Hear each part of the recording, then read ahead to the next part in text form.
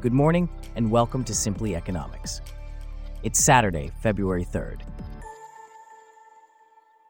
On today's show, a macroeconomic researcher wins the Blue Chip Forecasting Award from ASU, and we take a closer look at the Seng Index, ASX 200, and Nikkei 225, and their impact on central banks and macroeconomics.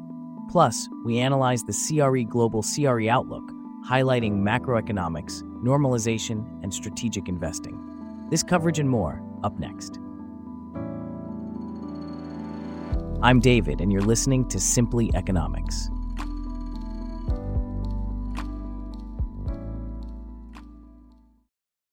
We start off with a focus on the future of the U.S. economy. Michael Cosgrove, principal and founder of the Iconoclast Inc., predicts a mild recession with more disinflation and a decline in the funds rate. Cosgrove is set to share his 2024 economic outlook at an event where he will also be honored with the Lawrence R. Klein Award for Blue Chip Forecast Accuracy for 2023. Here to discuss this further is our correspondent, Bella. Can you tell us more about Cosgrove's predictions and this award? Certainly, David. Cosgrove's predictions include a mild recession and a 100 basis points decline in the funds rate. He will be sharing these predictions and more at a live event on March 6th at the University Club of New York. The Lawrence R. Klein Award, which he will receive, is one of the most prestigious recognitions in economic forecasting, judged and sponsored by the W.P. Carey School of Business at Arizona State University. What is the basis for awarding the Lawrence R. Klein Award? The award is given based on the accuracy of forecasts published in the Blue Chip Economic Indicators newsletter. The winner is selected based on the smallest average error for GDP, consumer price index, and unemployment over the past 4 years. It's worth noting that the past 4 years have seen a number of unpredictable economic events, making Cosgrove's accurate predictions particularly noteworthy. What is Cosgrove's background in economics? Cosgrove is a professor emeritus at the University of Dallas, where he taught economics and published in academic journals focused on economics research. He has been a long-term participant in Blue Chip Economic Indicators, the Wall Street Journal Survey, Western Blue Chip Economic Indicators, and Pulsenomics. In fact, he had the best home price forecast at Pulsenomics in 2014. Prior to his academic career, he worked at Gulf Oil. What can we expect from Cosgrove's upcoming economic forecast? During the ceremony, Cosgrove will discuss current challenges in macroeconomic forecasting, prospects for growth through the remainder of 2024 and early 2025, the status of inflation and its implications for monetary policy, and financial and housing market performance and risks. It will be an opportunity for attendees to gain insights into his economic outlook. That's certainly something to look forward to. Thanks for that update, Bella. Now, shifting our focus to the global markets, on Wednesday, the Seng Index led the Nikkei 225 and the ASX 200 into positive territory. This was fueled by U.S. inflation figures and moves by the Chinese central bank. However, modest overnight gains from the U.S. signal caution for Thursday, with economic indicators from Japan and Australia in focus. Here to discuss this further is our correspondent, Michael. Can you tell us more about the factors that led to this rally in the Seng Index? Certainly, David. The rally was largely driven by softer-than-expected U.S. consumer price inflation figures, which raised bets on the Fed ending its rate hike cycle. This led to a rally in the Nasdaq Composite Index, and also had a positive impact on the Dow and the S&P 500. Additionally, economic indicators from China, including better-than-expected retail sales and industrial production numbers, suggested that Beijing's stimulus measures were taking effect, which further supported the appetite for riskier assets. And how did the U.S. retail sales data factor into this? U.S. retail sales fell less than expected, while producer prices signaled easing demand-driven inflationary pressures.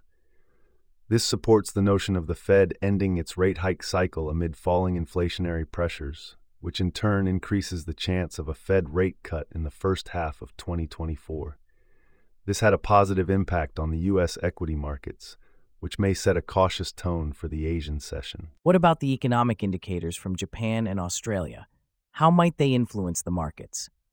This morning, machinery orders from Japan beat forecasts, suggesting a possibly improving demand environment. However, trade data sent mixed signals. Exports rose at a more modest pace, while imports declined at a less marked rate. For the ASX 200, Australian employment figures could influence sentiment toward RBA monetary policy. These factors warrant consideration in the Asian economic calendar. What can we expect for the Thursday session? The futures market signaled a negative start to the Thursday session, with the ASX 200 and the Nikkei down 9 and 60 points, respectively. However, the performance of individual stocks and sectors could vary. For instance, on Wednesday, tech stocks on the ASX 200 rallied on the overnight slide in yields, while oil stocks had a negative session. Similarly, on the Seng index, hopes of improved U.S.-China relations and central bank policy moves contributed to session gains, with Alibaba and Tencent seeing significant surges. That was Simply Economics reporter Michael. Thanks so much for being here. Now, let's shift our focus to the future of commercial real estate. The past few years have been a roller coaster for forecasters, with the pandemic, recession, sudden inflation, and fears of another recession. Amidst all this, what does 2024 hold for commercial real estate? JLL's Global Real Estate Outlook provides some answers. Here to delve deeper into this is our correspondent, James. So, James, what does JLL's report say about the macroeconomic picture for 2024? According to JLL, the economic conditions are strong, but the year ahead is expected to be uneven for many real estate markets due to ongoing struggles with inflation and recession risks in some global markets. However, they also note that central banks' efforts to curb inflation became evident towards the end of 2023, leading to a broad market sentiment that interest rates are likely at their peak. JLL forecasts moderate economic growth for 2024 as prospects for recovery improve later in the year. What about predictability and normalization? How does JLL see these factors playing out? JLL suggests that falling inflation could likely mean better predictability regarding consumer and producer prices and construction costs. They expect policy rates to remain stable until a cutting cycle begins in mid to late 2024. While market rates may still face volatility, the direction is now downward, providing some predictability to future debt costs. And how does the report view the role of debt in the CRE market? The consensus is that interest rates have peaked. However, JLL notes that it will take time and prolonged stability in index rates to further unlock dry power. The US is currently the furthest in its price adjustment cycle, followed by Europe and Asia Pacific. Real estate value declines could mean new equity requirements to meet debt service covenants. JLL suggests that loan maturities will lead to transactions and, in certain cases, distress. What does JLL suggest for investors in this climate? JLL advises CRE investors to balance the financial and asset management challenges within their existing portfolios with the temptation to buy in-demand assets while taking advantage of opportunities over the next couple of years. The successful investor, according to JLL, will have the ability to execute offensive and defensive strategies, effectively deploy resources, and make decisions with conviction in a still uncertain climate. Finally, what does the report say about the continued flight to quality? JLL predicts that office tenants will continue to focus on new ways of working and space upgrades, emphasizing location, design, and amenities. They also foresee a mindset shift as corporate real estate leaders move from operating static assets to managing dynamic workplaces, complete with changing occupancy levels and business requirements.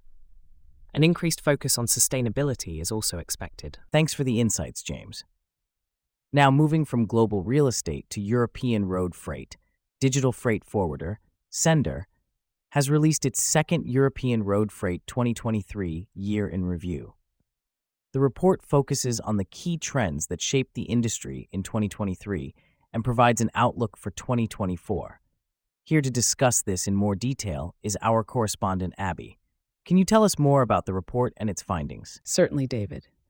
The report is based on proprietary data from Sender's network of approximately 40,000 trucks.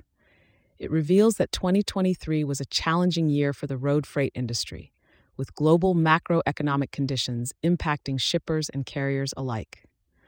Road freight demand, which is often seen as a barometer of economic health, experienced a downturn after the record high freight rates of 2022. This led to carriers adopting low-price strategies, resulting in freight rates falling by as much as 9% in the first quarter of 2023. That's quite a significant drop. But the report also mentions that European carrier rates were up by the end of the year. Can you explain why? Yes, despite the initial decline, European carrier rates were up 1% above January 2023 levels by the end of the year. This was largely due to peak season demand and the introduction of new road tolls in Germany in December 2023. These tolls increased costs by up to 83% for carriers operating on German roads, which in turn drove up German freight rates by 6% by the end of 2023. What about the spot market? How did it fare in 2023? The spot market saw a significant downturn in 2023, with a 47% decline in market spot opportunities year on year. This was due to unfavorable macroeconomic conditions, which suppressed consumer spending and business orders, leading to an excess of truckload capacity. However, Sender's truckload volumes still peaked at 65% above average in the last week of November 2023, indicating that many consumers were waiting for Black Friday discounts before making significant purchases. And what does Sender's co-founder and managing director, Julius Kohler, say about the outlook for 2024? Kohler believes that digitalization is key to navigating the challenges ahead.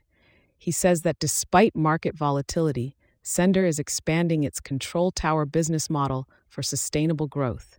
They aim to take over 100% of their customers' full truckload business and digitize all parts of the interaction.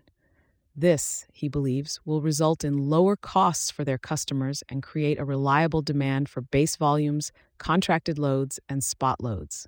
Abby, your insights are always appreciated. That was Simply Economics correspondent Abby.